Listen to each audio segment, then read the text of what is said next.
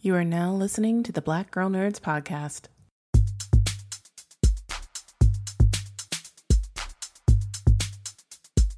5, 6, 7, 8.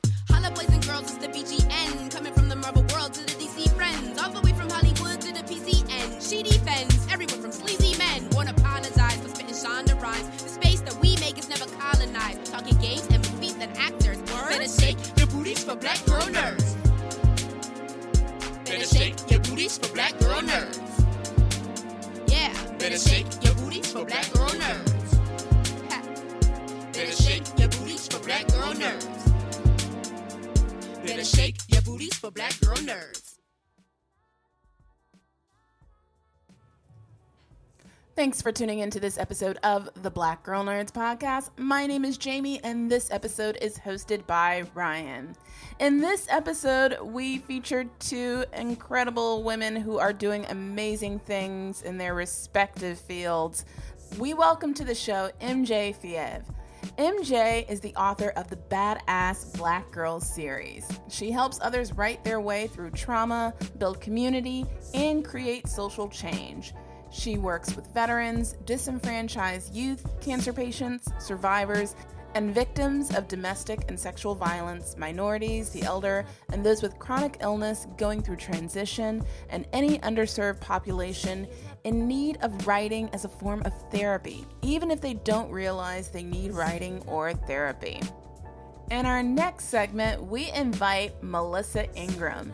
Melissa is a top executive at UP, responsible for driving the growth and success of Aspire TV, Cine Romantico, and other multicultural brands from UP Entertainment across all distribution platforms, from her previous title as GM of Aspire TV before its purchase by UP.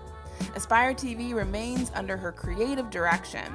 Melissa has been at the forefront of a handful of recent major announcements for the network this year, including Comcast and Aspire TV announcing an expansion into 12 new Xfinity markets nationwide, bringing the channel to millions of new customers, and Aspire TV announcing 3-series licensing deal with Kin, an entertainment company that creates unscripted programming that resonates with women ages 25 and over to bring a hit online series side by side to linear television. She's here to talk about that all and more on this episode of the Black Girl Nerds podcast. So sit back, relax, and enjoy. Welcome to the Black Girl Nerds podcast. Let me get it out correctly. I'm so excited, so I'm fumbling on my words here. I'm your host, Brian Bennett, and this is so dope because we're talking all about these badass black girls that we have in this world. Badass black women, women and girls that don't know they're badasses yet. And I have the head badass in charge with me, you guys. I'm talking about MJ Fiev. She is the best-selling author of the series Badass Black Girl.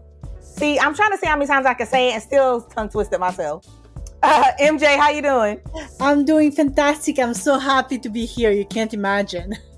And by the way, you guys can't see this, but she has a dope background. Like, I would expect this from any writer. There's like books and everything behind her.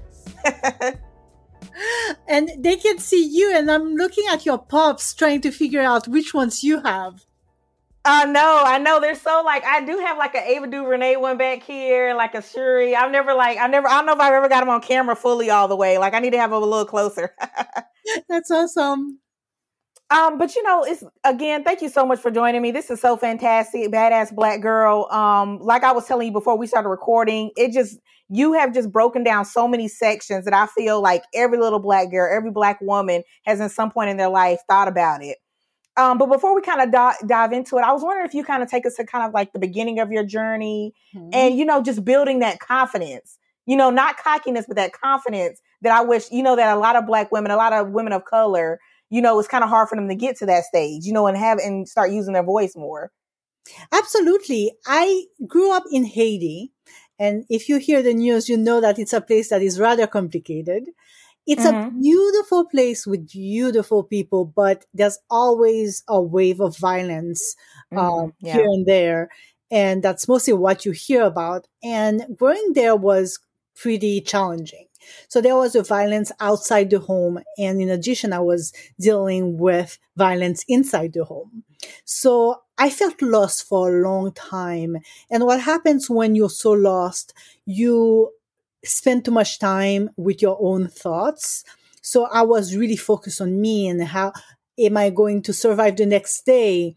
Finally, I was able to get some relief from all this introspection by reading books.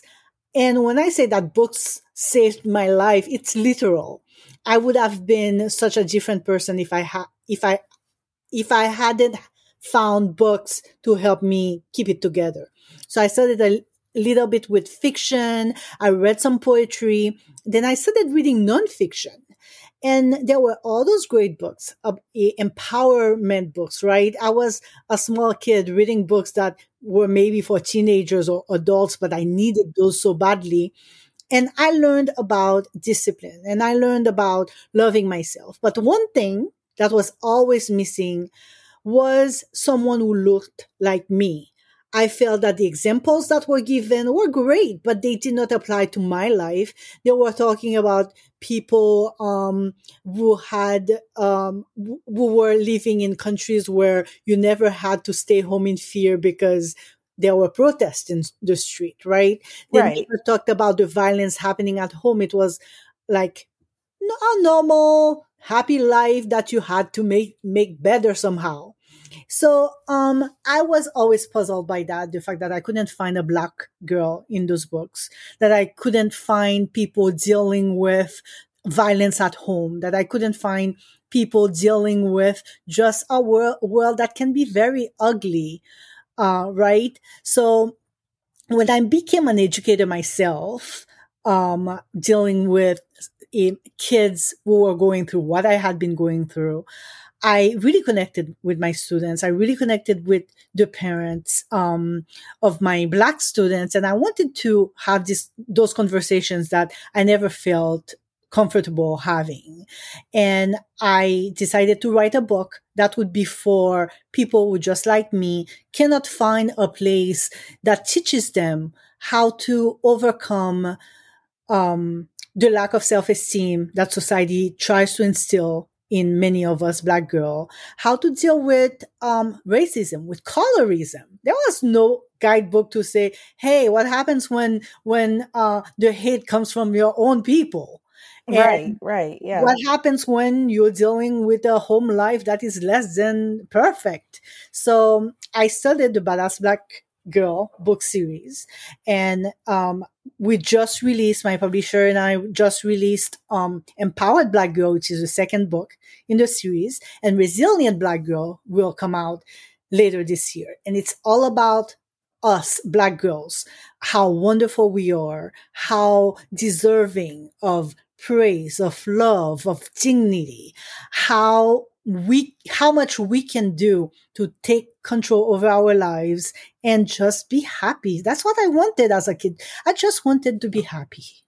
Right. And you don't think about, and like you said, you don't think about different circumstances that are people in. And sometimes in literature, like, other businesses or, aspects of life, other careers, people don't touch on how do you feel as especially for women of color, for Black women, having that space, like somebody that looks like you that's going through that same thing. Yes, exactly. I wanted to show that everything is possible. I mean, growing up, how many Black girls are expected to become doctors or astronauts or,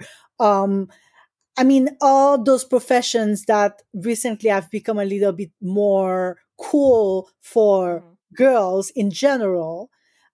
Black girls are still not necessarily part of that conversation because we don't have those talks, or we don't necessarily instill in young girls that they can do it, that yes, this is how far you can go. And part of it is because from a parent or teacher point of view, it's because we're so busy dealing with our jobs that we are overwhelmed to begin with, to remember to have those serious conversations that maybe we didn't have growing up. So we're kind of trying to keep it together with the basics, right? And from a girl's point of view, if you are not reminded that you have to question the status quo, that you have to question the expectations that you have for yourself and that others have of you. It doesn't happen. You're not going to think that you don't have to do a 9 to 5 necessarily. You may choose to, but that maybe you might be a businesswoman when you grow up, or that you might want to become a mechanic when you grow up. There are so many things that we take for being unchangeable. And I want young girls, teens, young adults to be able to think outside the box and see what's possible. Right, absolutely. And speaking of which, I want to kind of break down, if you don't mind, some of the little sections that you have in the book, and kind of flesh this out a little bit more for our Black girls that are listening, that are like, well, I have some questions and some things that have been on my mind. Because you do such a great job. First of all, I love that you always start with a quote. So the first section I want to go to is, you have a lot going for you, which I don't think a lot of Black women hear this enough, or have that just stuck in their head, that mindset. So we have a quote here by Tracee Ellis Ross. You said, "It was when I realized I needed to stop trying to be somebody else and be myself. I actually started to own and accept and love what I need." So can you kind of talk to us a little bit about picking that quote from Tracee Ellis Ross, and just being able to realize at a young age that you have talent? Because we're not always told that. Yes, absolutely. I mean, I can approach this from different angles, actually. There's the first one within the community itself, how we are very often compared to other people. It's like, oh, you can be the next so-and-so, or you can be the next so-and-so, or you can be like your sister, right? So Right. there's this idea that we live by comparison. And it's something that whether you're Black, whether you're of any other race, it happens a lot with girls, where for some reason we are compared to each other more than boys, right? It's always, Right. I want to be like this person. At one level, it's okay. Maybe you want to be the next Beyonce, and role models are very important. It becomes a problem when the comparison becomes what you're using all the time to gauge your own value. Like, Absolutely. I remember growing up, I was really into video games, and it was my release. And when I became a teenager, I was the only one in my friends who was a little bit geeky. And I always felt like, oh, then I'm not normal, because everyone is kind of learning how to apply makeup and dance to the new kids on the block. And here I am. All I want to do is play with my Nintendo.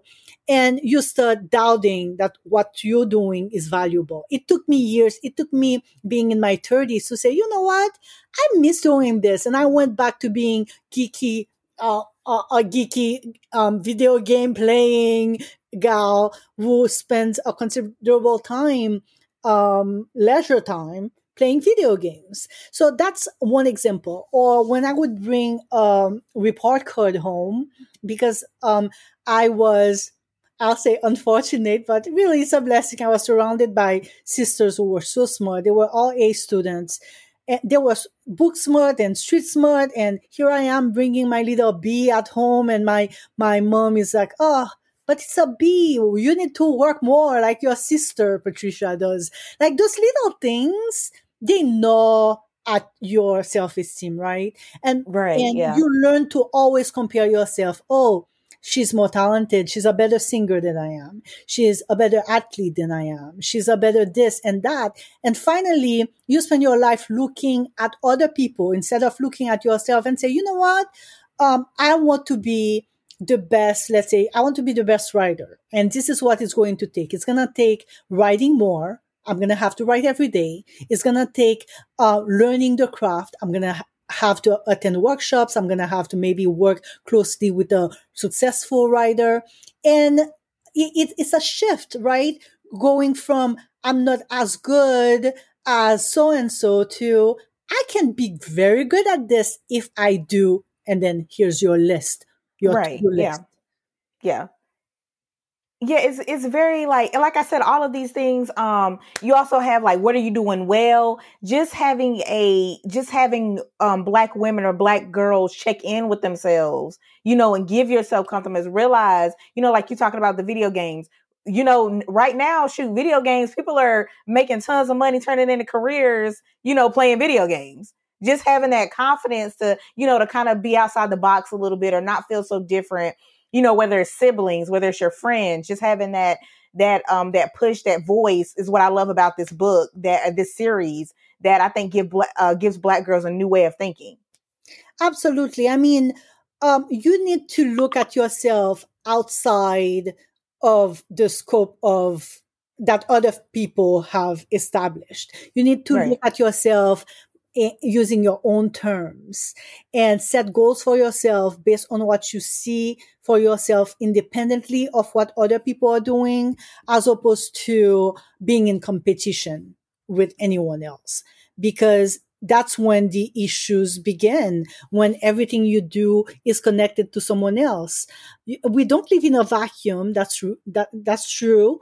Other people exist, but when it comes to the goals that you set for yourself, the kind of person you have to be, you really need to prioritize how you see yourself independently of others. Yeah. And not only was it the quotes in this book, another thing I like is that you have these historical sections that I think is another thing that I'm learning as I continue to do research as I get older. But, certain generations, they don't know a lot about some of the icons, some of the trailblazing women that we have before us that set these standards. So I think it's phenomenal that you go with each section. Like you have the 10 badass blazers in politics and law, trailblazers in entertainment. Like a lot of young people don't know all of these people that are in these categories. Can you talk a little bit about your dive into that research and what it meant to you to add that into the badass Black Girl series? Absolutely. I mean, I found out very, very early. Like I said, I'm from the Caribbean. So when you study the history of what happened in the Caribbean, because our school system is still French. So it's really, we inherited our school system from the colonizers, right?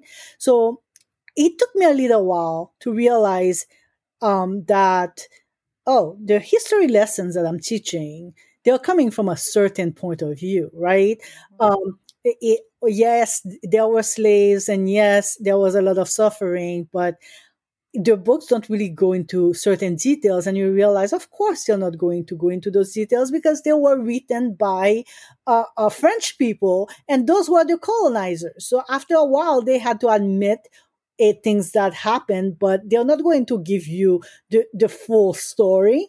So it really got me thinking about how information is filtered according to who's in power, right? And what is the tale that they want other people to hear. So what happens with a lot of our fabulous Black people throughout history in America, very often their realizations are, put aside, because if you're trying to keep a people in slavery, and then later on you're trying to keep them in check, they're starting to get power, too much power to your taste, right? And they're marching for their rights. Oh my God, we're losing control. In order to keep them in control, you're going to try to erase their story. So Black people have been erased in so many on so many accounts, right? And our realizations are not in many books. Not until recently, when there's been this focus on diversity. Before, a few years ago, you barely heard about anything we did right. You heard about activism, and even when you heard about the activists and the people who fought for our rights in the US, you couldn't help hearing all the bad stuff too, and how everything was taken out of context. Anyway, all this to be said, that I had no idea until relatively recently that the traffic lights that you see every day on your way to work, on your way to school, invented by a Black man. Your security. Yeah, when I found that out, I was blown away too. Yeah, absolutely. Yeah. I'm sorry, I didn't mean to cut you off. Continue. Go ahead. Absolutely. I mean, yeah, it's awesome. And if you have a security system at home, or if you work in a place that has a security system, who invented that? A Black lady. It's like everything we've done has been put aside. You never hear of it. And I got to the point where I'm like, I'm tired of this. So for Right. this particular book, I went back and I looked at all those trailblazers, and I was discovering them as I was doing the research. And now I'm even working on a children's books, on a couple of children's books. Sorry about that. About trailblazers in places like science or in the arts, more than just music. Yeah. How prevalent we are. It's just that you never really hear about us unless you research, just like me. Other races, you see it even if you're not looking for it. You'll find an Right. article here. I mean, they will be on display. But Black people, if you're not looking for us, you're not going to find us. So I want to change that. So I started with the Badass Black Girl series, where I said, you know what? There are role models out there, and they're Black. They're just like us. And if they can do this, you can too. And the research was so inspiring to me to see that the sky is the limit. And now working on that new children's book series that I told you, being able to look at more closely at science and inventions and all those extraordinary things that our people are doing. I mean, it's refreshing. Yeah, I definitely, and I want to come back to the children's book, and I have another book I want to talk to you about too, that I saw that you're working on. But I want to talk about one more thing I want to hit in the book, the idea of joy and being happy. I think you touched on this a little bit earlier as well, but I want to kind of coach you on this. You said, if you want to be sad, no one in the world can bring you joy. And if you decide to be joyful, nothing or no one on earth can take away that joy. And I think that is so important, especially if you think about the time period. That is right on time for what we're going through. We're talking about Black Lives Matter, the pandemic, we're slowly waking our way out of that. But just the idea of Black women, Black girls finding a space, finding a place to feel happy, to take that moment to kind of relax or figure out what's going to make you happy. What brings you joy? Black joy is such a wonderful phenomenon. When you think about Black joy, even in a historical context, that was a tool of resistance. I mean, when our ancestors were in slavery, you know how they did to stay alive? They were joyful. Our dances show this. Our music shows this. It was a tool to show, you know what? Despite the circumstances, we're here. And we're always going to be here. And a Black joy now, when you think about some of the marches that happened last year, and how from time to time you would have those moments of joy where people were just happy to be together, united in the same kind of mission, right? And when you think about how angry it makes some people when we succeed and we're just joyfully talking about it, it's always been this tool of resistance. And I think that instilling Black joy in your life every day is the most radical thing that you can do for you and for your community. Yeah. It's really important for you to be joyful and to think strategically about how you're going to bring more joy in your life, what that joy is going to look like, because what makes me happy is not what will make you happy. So, and it's important. You owe it to yourself. You owe it to the people who came before you to pave the way so that your life could be slightly better than the lives that they had before you. So I'm all about thinking about what joy means to you and then applying steps that will get you there. I always tell people, you know what? If your environment is not making you happy, try to withdraw a little bit from it. If someone is always making you feel down, walk away. It doesn't mean that you have to love them less, because sometimes the toxicity comes from family members. I mentioned that I came from a very violent home. I love my dad to death, but at some point I had to walk away because he was not making me happy. Absolutely, yeah. So it's all about studying the situation in which you are and being strategic. It's not, emotions are important. Mental health, being able to express how you feel. But beyond knowing how you feel, you need something that is more pragmatic, something, a to-do list. Okay, now I know how I feel about this. What am I going to do next? And whenever I have a conversation on any topic about really with anyone, my question is always, okay, so what's the next step? Now that we've established how we feel, what the situation is, the problems, what is next? And if you skip this step, it's difficult for you to find joy because Right. You won't be able to determine how you're going to get rid of all those joy robbers around you. Yeah, absolutely. And two, before we leave here, can you kind of tell everybody where they can find the series, how they can find them? Because I'm telling you guys, they have like I'm looking at a chapter right now that is, are you too woke? There's just like so many questions you have in your head as a Black woman, as a Black girl. And to see you, MJ, kind of put this out on paper and have it broken up so well and give your own kind of stories, which, by the way, is phenomenal in itself, just that you're that open and you're sharing all of that with us. Just kind of tell everybody where they can find it, your new parts, where your new series are coming up, the new parts of the series are coming up. Absolutely. I'm at badassblackgirl.com. So visiting the website, it allows you to get in touch with me if you want to. But what I've been trying to do with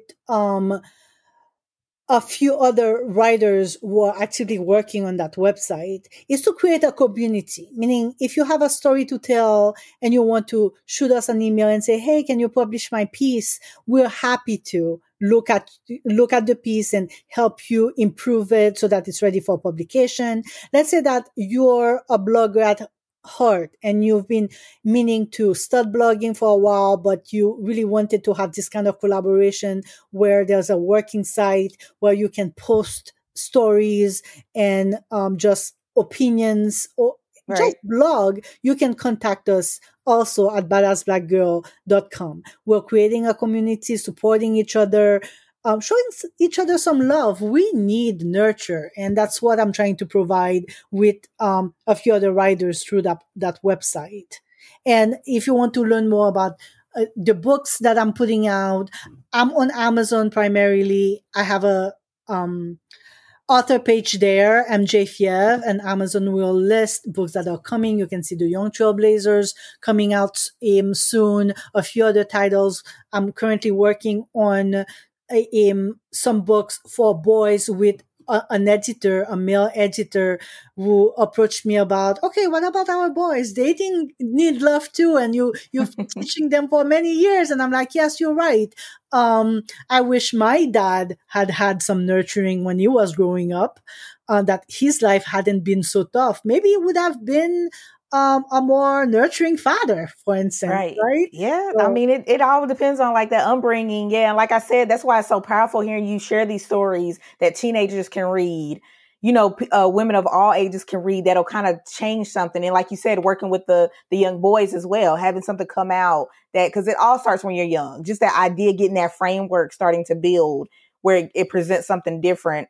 I want to kind of transition here for a second. You already kind of gave us a little bit of the books you're working on. You also have out your work from home life, which I thought was interesting because, you know, everybody's in that headspace now. Tell us a little bit about working on that and what kind of inspired that. All of us, you know, just stuck at home these days. Absolutely. I mean, I've been working from home for a little while. It's been years. My writing schedule, plus I do suffer from insomnia. My brain sometimes won't stop. So it had become very clear to me that I had to be able to be flexible with my schedule. So years ago, I walked away from a 9 to 5 and I studied my own thing. And after we heard that we had to stay home, so at the start of the pandemic, I realized, everything that I learned about working from home could be helpful. And not just because there's a pandemic, but I felt right away that the pandemic was going to change the way we approach work altogether. And I know that even when things go to quote unquote normal, some people will still be working from home, or people will choose to keep working from home. So I put together some tips that people can use just to make your life at home more bearable. At first, I mean, I know it was so hard for many people to even think about being anywhere else than an office. So I talk about creating your own space, even if you don't have an office at home. It might be just a little corner, but how to make it manageable and how to deal with interruptions, not just the interruptions that you are creating by having all those notifications pop up on your phone, but those interruptions from other people. Some people have kids that are stuck at home with them. Some people have husbands who don't necessarily give them the space they need to work. I mean, so many things. Neighbors who want to be friendly and come and just chat. We have to learn how to say no, walk away. And I offer some advice in that sense because it's not always easy to have the discipline to say, you know what? Yeah, I want to chat with you because your conversation is fascinating, but I have work. So, just keeping people grounded and sharing some tips that I've learned the hard way so that they may enjoy a peaceful work from home situation. Yeah. Did you have, I'm just thinking like, just the way, you have just your mind is working and just the skills to put all these books out. Like you have not stopped. You have been nonstop on just putting out these topics. And it's crazy. Like I'm sitting down. Sometimes I remember being in college, sitting down, trying to fret over trying to write like pages for your thesis or something. And it's just like, it is amazing to see how you put all this stuff together. What would you say, I guess, as we kind of wrap here, when you want to give us like, what would you say would be like your number one tip for people starting out writing or, you know, a skill that you picked up that kind of helps you move from like book to book and, you know, keep everything organized? Well, the first tip, if you're starting to write, the first tip is it's okay to feel that you suck at it. That's the first thing. I love it. I love it. You know that inner voice that tells you that you're not good enough at writing. We all have it. It doesn't matter how many years of writing experience you have, you will feel like you're not doing it right. You're gonna have major imposter syndrome, and it's normal. Just write through it and find someone that you trust that is able to provide you feedback, because we spend so much time in our head as writers. Sometimes we forget that we need to be able to be flexible and allow other people in so that they can provide us feedback, because we're not writing those books for ourselves. Well, in part we are, right, to satisfy that inner desire. Yeah. We need an audience. And second, a writing schedule helps a lot. And I always say, if you have a calendar where you keep all your appointments that you cannot miss, do yourself a favor and add yourself to that calendar. Schedule your writing time and respect it just as much as you would respect a meeting with your employer or your employees, a doctor's appointment. You wouldn't miss those. So don't miss the appointment that you have with yourself. Don't put yourself on the back burner. What you have to say is important. Black women, we have a voice that hasn't been heard for such a long time. Now that we're supporting each other and that we're starting to be heard, do not be the one neglecting yourself now. You make time for yourself, make time for your art, because you deserve it. Look, I couldn't have said any better myself. MJ, I'm loving all the motivational quotes. You are taking us to school today, dropping knowledge on all of us today, because it's just fantastic to know that there's somebody else out there pushing, you know, the fact of what Black women's mental health, you know, to check in with each other, starting from a young age to realize your worth and your value and what you're talented at. So thank you so much for that. I really appreciate your time. Thank you so much for having me. And I hope we'll get in touch soon again. Oh yeah. You got a line of books. You got a list of books we got to talk about. So yeah, you got to come back. You got to make sure you keep us on the email list. Absolutely. All right. Thanks again, MJ. Thank you, everybody that's listening. You guys stay safe. Keep your social distance. And yeah, I will talk to you guys later. Bye. The Black Girl Nerds podcast will return in just a moment.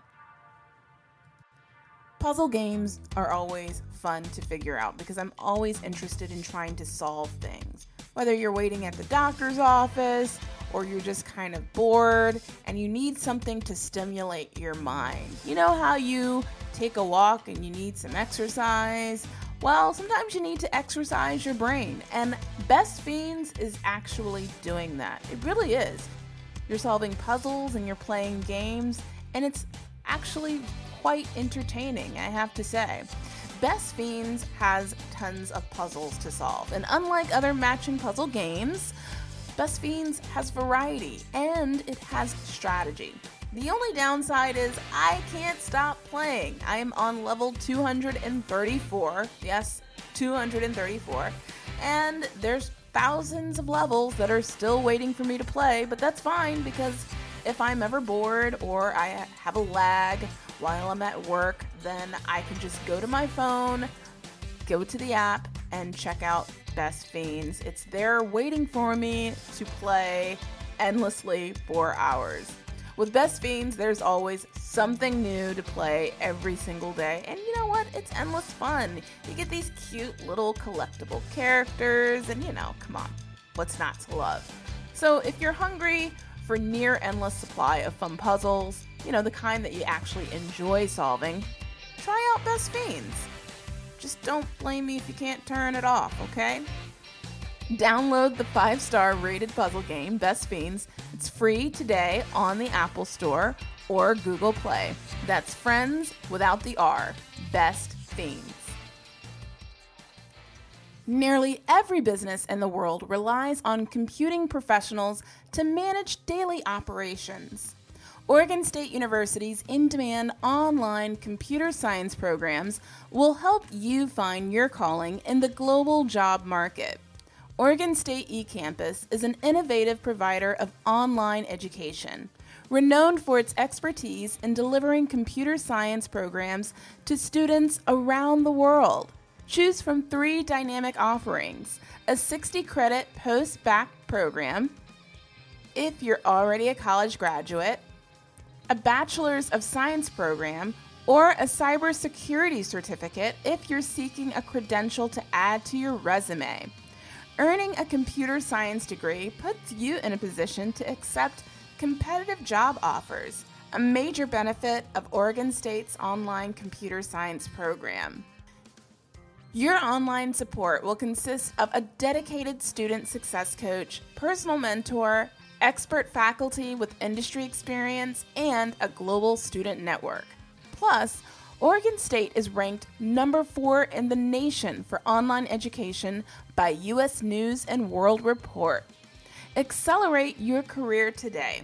Visit ecampus.oregonstate.edu/nerds to learn more about Oregon State's 80-plus online degree programs. That's ecampus.oregonstate.edu/nerds. Welcome to the Black Girl Nerds Podcast. I'm your host, Ryan, and as a TV film geek, I cannot help but notice lately that for the COVID-19, everything is kind of changing in the entertainment world. They're taking note of this inclusion and diversity in front of and behind the camera. But sometimes when they say behind the camera, people just think, okay, we're directors and writers for these TV series, for these movies. But what about, let's go even further than that. About who are running these networks, right? Let's go, who is the general manager? Let's go a little bit further there. So I'm going to do that for this segment. And I'm so excited to do that with Melissa Ingram. She is the Senior Vice President of the Multicultural Networks and Strategies of Up Entertainment. Also, she is the General Manager of Aspire TV, which that's where I go so I can catch all my reruns of Bernie Mac. I'm just going to go ahead and put that out there for y'all that's not ready. But anyway, so we're going to get past it, though, because I got to get into this. We got a lot to talk to Melissa about. First of all, Melissa, how are you doing? Thank you for joining me. Oh, thank you, Ryan. I am well. I'm blessed. I cannot complain. And I'm so honored and excited to be talking with you. Thank you for having me. I am a fan and I love all things Black girl, geeky and nerdy. So I'm excited to be thank here. You. We're so happy to have you. I'm excited about this because like I said, every time somebody says, okay, I want inclusion and diversity behind the camera, people don't think about all the aspects. Like the role that you have is just dope because that might put the directors and the writers of color in the room, right. From a standpoint of that, not just going out and be like, okay, well, I need this one director of this film and then we're done. And, people right. kind of step away from, Go ahead, talk about that a little bit.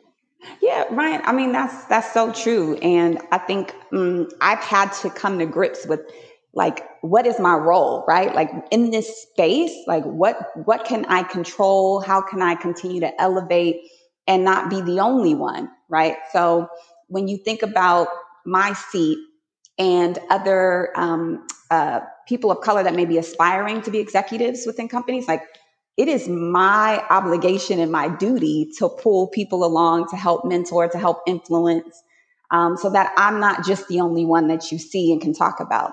And then when you, as you mentioned, when you talk about other writers and producers who are in this space who have not been able to sort of break down those doors to get into, to make a pitch, and quite frankly, even talent, right? Exactly. Talent who hasn't been able to be seen. So it's something that's very near and dear to my heart as a Black woman, as an HBCU grad, as a woman of Alpha Kappa Alpha sorority, as a link. All of those things make me so proud to just give and create space and make room for others, whether that be Absolutely. behind the camera or in front of the camera. So Aspire TV, our mantra, our brand promise is see yourself here. And that's really just because there's been a demand in our industry and in our community to see authentic representation. And so I am overjoyed to wake up on a day-to-day to move the needle in making that happen. And let me back up for a second here, because I'm loving, like, you guys can't see it, but you got like a beautiful smile going on as you're talking about this. But I should have started with this first. I wanted to ask you, what was it about like TV and entertainment where you were like, because you got to be curious and you got to have that passion to do what you do on a day-to-day basis, I feel, to really go after it. So what was that for you? Like, what did that come about for you? Yeah, it's interesting because I've always had this desire. So I'm a retired attorney. I tell people that. I'm a retired Esquire. I always had this desire to be a big entertainment attorney and to focus more on the music side. And I never in a million years thought that it would sort of evolve into this business role working for a cable television network, but I'm glad it did. And when this opportunity was presented to me, I honestly was excited about it because it was like, wow, I have a real opportunity to make change, right? It's one thing to represent people and to be their spokesperson. But if you know me, you know that I'm a very humble person. I don't like to talk a lot about what I do. And so this is the opportunity for me to elevate other people, for me to change the way in which our community sees ourselves in media. And so I just got excited and I started developing this passion because the people on the other side of the screen, right? So when we talk about television and who's watching on the other side, they look like me and you, Ryan. And that just gets me geeked, right? To know that my daughter at some point, my daughter's going to be able to turn on television and watch adult programming and not have to worry about, is this really truly a reflection of my experience? Mm-hmm. Right? Like she can have options to say, wow, that was dope. I saw myself. I saw my mom. I saw my girlfriend. I saw all of the experiences that I've had being played out in front of me. And it's just like when you see your best friend on TV or whatever, you get excited, right? Because you're like, yo, that's dope. I know her. You feel like you know them and there's this connection. So I started just developing this passion and it became very purposeful for me. And I'm a spiritual person. I share that with people so you understand that I'm very much so a believer that there's a higher power than me. And that when you submit to that, right, and when you're able to understand why you were placed here for this moment in time, and for me, it was like, this is the moment in time for which God created me. And that is to create space for people of color to be seen. And so when that crystallized for me, like, this is purposeful work. Like, yeah, it's fun. But to be honest with you, Ryan, sometimes it's not fun, right? I mean, sometimes trying to break down those barriers, it's not sexy. Yep. So when I realized that this was purpose work for me, it was like, okay, I get it, God. I get what you're calling me to do. I get what you're asking me to do. And I need to do it well. And I need to do it with excellence. So, the smile that you see on my face is because I love what I do and I love who I'm doing it for. Okay, Melissa. So I'm going to go in right now because I love all the behind the scenes things. So give us as much as you want. Tell us about the day-to-day being a general manager of Aspire TV. Because, people don't exactly know everything that you got going on. Right. Okay. So a large part of my day is really developing, coaching other people, right? So that when I talked about that not so sexy part, that sometimes isn't as sexy, but it is fulfilling, right? To see other people sort of step into various roles and to be a part of that. The other part of my day is really around partnerships, right? So whether it be content or other sort of business to business partnerships and developing those. And I'll use this as an example just to sort of share with people. In 2018, we created a online directory of Black-owned businesses called the Aspire Marketplace. And this was before buying Black was hot, right? Everybody's into that right now, but we were doing that long before it was hot. And so what we were doing was bringing Black-owned business owners into our studio, having them share their story, and then we were cutting basically free commercials for them and putting them on our air. And we saw some real success with some of these products and businesses. And so now, the thought is, and the sexiness of it is really attracting a lot of advertisers and attracting a lot of even distribution partners to say, hey, how do we partner together? We like what you're doing. We see it. How do we have our products in our store featured on yours? Like, how do we, 2 + 2 = 200. And so I spend a large part of my day thinking about those and developing, okay, what can we do together that makes sense? And then on the content side, I do spend quite a bit of my time looking at influencers, trying to think about, where do we want to go as a brand and who do we see that fits within that? So oftentimes we're looking at influencers and they don't even know we're looking at them, right? Particularly with Aspire being a lifestyle brand now, we're looking at, who's in the culinary space, who's in the design space, and working with development consultants and with production companies to figure out sort of who's next, like what programming do we want to come to the air. So that's a little bit, no day is a typical day, but that's what I spend sort of a large part of my job on. Yeah, and it's so cool, like, to think about the market space thing. Like, can you imagine all of these, if there were all these networks that came out and were like pumping out Black products in the community, all these entrepreneurs out here trying to make it. So I really, when I saw that, I was like, that is amazing that you have this network that has that tied into it. So when you go shopping, you can give the small businesses some love too. Yes, that's right. That's the power of the collective, right? If we all join forces, I mean, there are stats, and I don't want to be quoted on these because they're not necessarily accurate what I'm giving you. But the thought is that in the Jewish community, $1 goes around and circulates for years, right? Mm-hmm. In the Black community, it's like something like 6 minutes. Yeah, and like think about that. Yeah, it needs to be more of that networking spirit. Yeah. How do we change that? Collectively, we have to make an effort to say, hey, those who have the influence, those who have the platforms, who have the awareness to bring forth the change, collectively have to agree we're not in competition with one another on this. We just want to see change. Right. And so we're going to join together to make that happen. So I agree with you, Ryan. I think that's smart. And I hope we can do that. I hope we can do that. Now, speaking of coming together, by the way, there are other female executives that are managers at Aspire TV. Am I correct? Am I right in saying that? Because I heard that and I was like, listen, I think women need to be running things anyway. So I was on the bandwagon. Yes, we have. So the Aspire TV team, in terms of who touches sort of the day to day, is 90% Black women. And that's amazing. I believe we're coming up on our 9th year anniversary. For our 6th year anniversary, we did a photo shoot where we had, all of us were dressed in Black and we had our one male in there. But seeing that was so powerful, right? One, we know Black women run the world, right? I mean, that's just obviously, yeah. We affect change in every single aspect. So that is very cool. And for me, being an HBCU grad from Spelman College, which I like to call the birthplace of Black Girl Magic, it was very full circle for me, right? Growing up and being educated around powerful Black women, and then now working with powerful Black women, it was a real full circle moment for me. And I wouldn't have it any other way. It has been, quite honestly, a joy to, iron sharpens iron. So for me to be sharpened by such dynamic and powerful Black women on a day to day.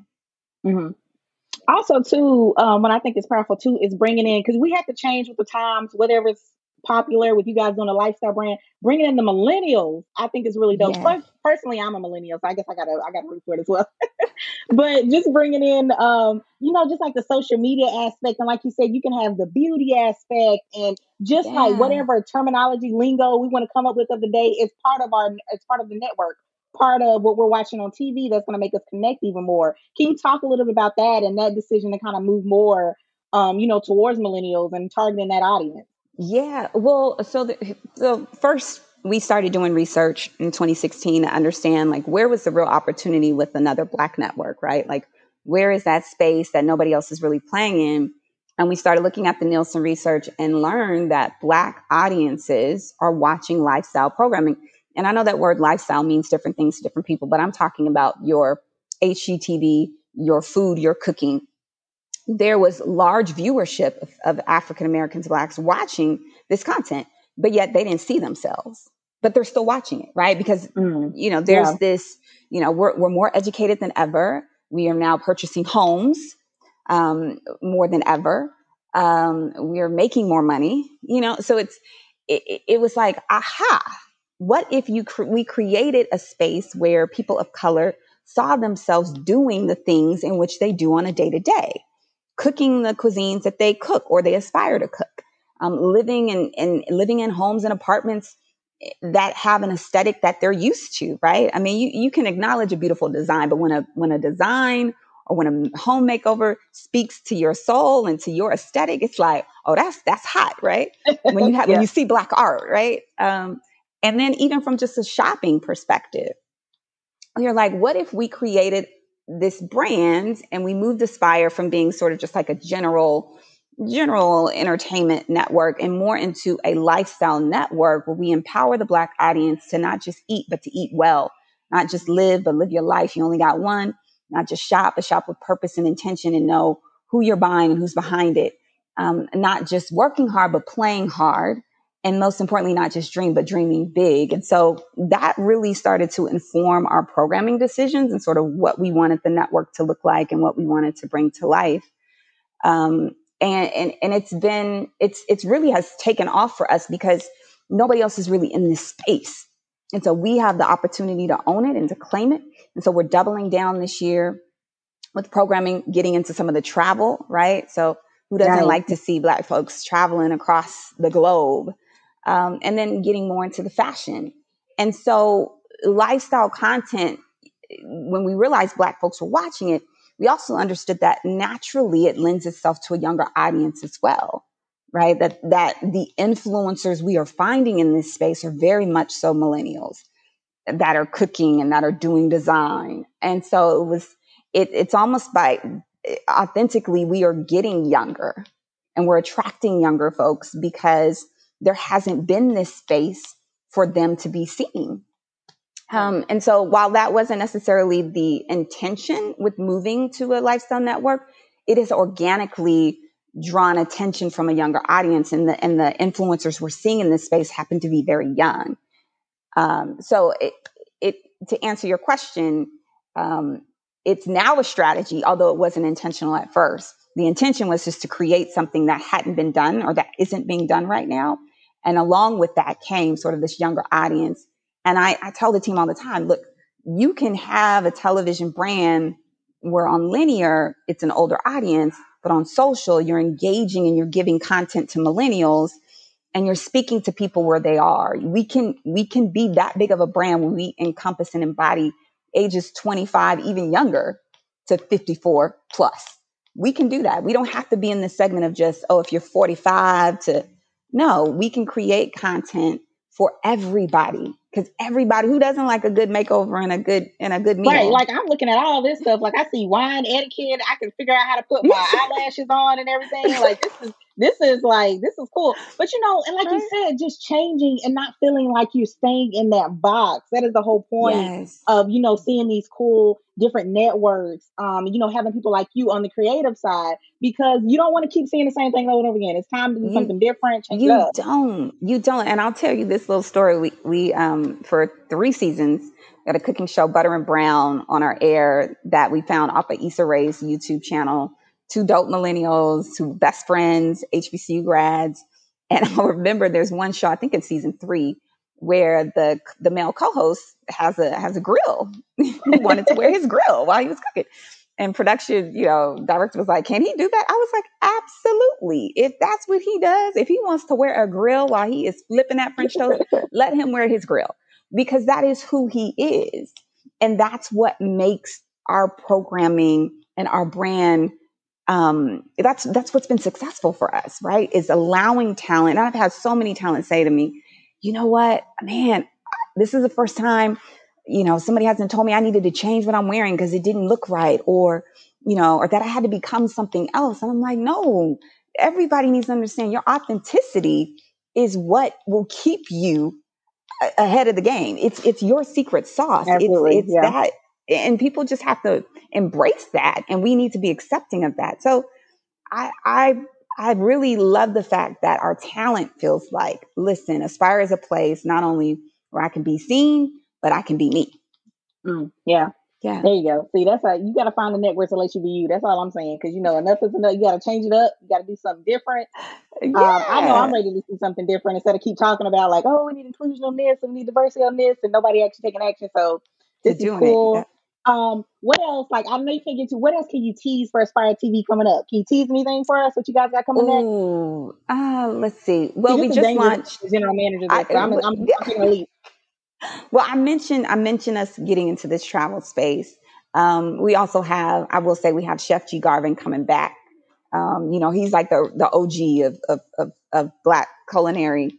So he's coming from behind the screen, back in front of the screen again, and giving us some stuff. And, we're, like I said, we're looking in the fashion. So I can't really talk about it, but just know that we're trying to get into all of those spaces, right? All of the spaces that I mentioned, and then doing more with the Aspire Marketplace and really seeing Black businesses succeed. That's a personal, sort of initiative of mine, is to be able to see our Black businesses do well and to thrive, right? Yeah. Particularly in the year that we have seen in 2020, that is what you're going to see a lot more of attention and focus there as well.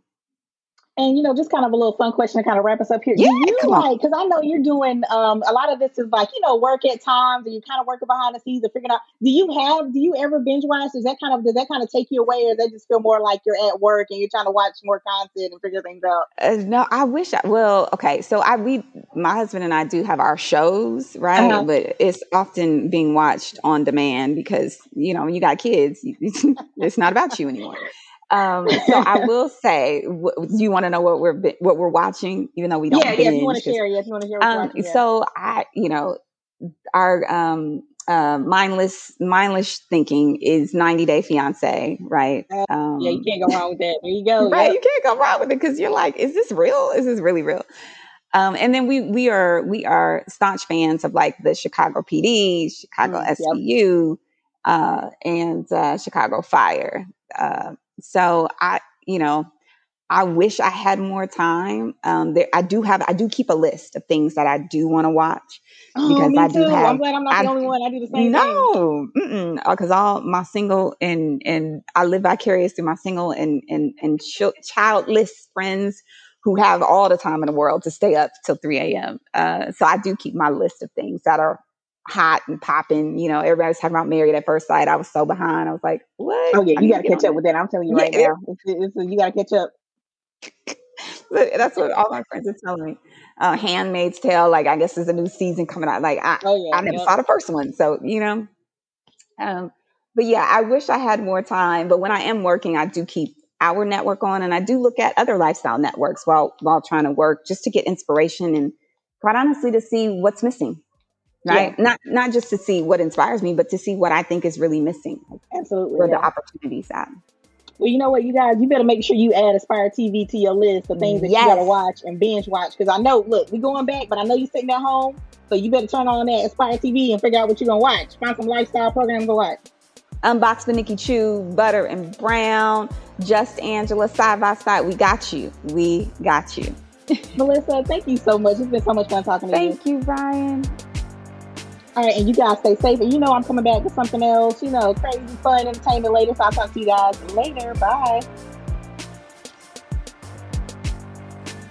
The Black Girl Nerds podcast is produced by Jamie Broadnax. The opening theme song to our show is written and performed by Samus. Various instrumentals are performed by Samus, Sky Blue, and Shubzilla. You can find various episodes of the Black Girl Nerds podcast on iTunes, Stitcher, SoundCloud, Audio Boom, Google Play Music, and Spotify.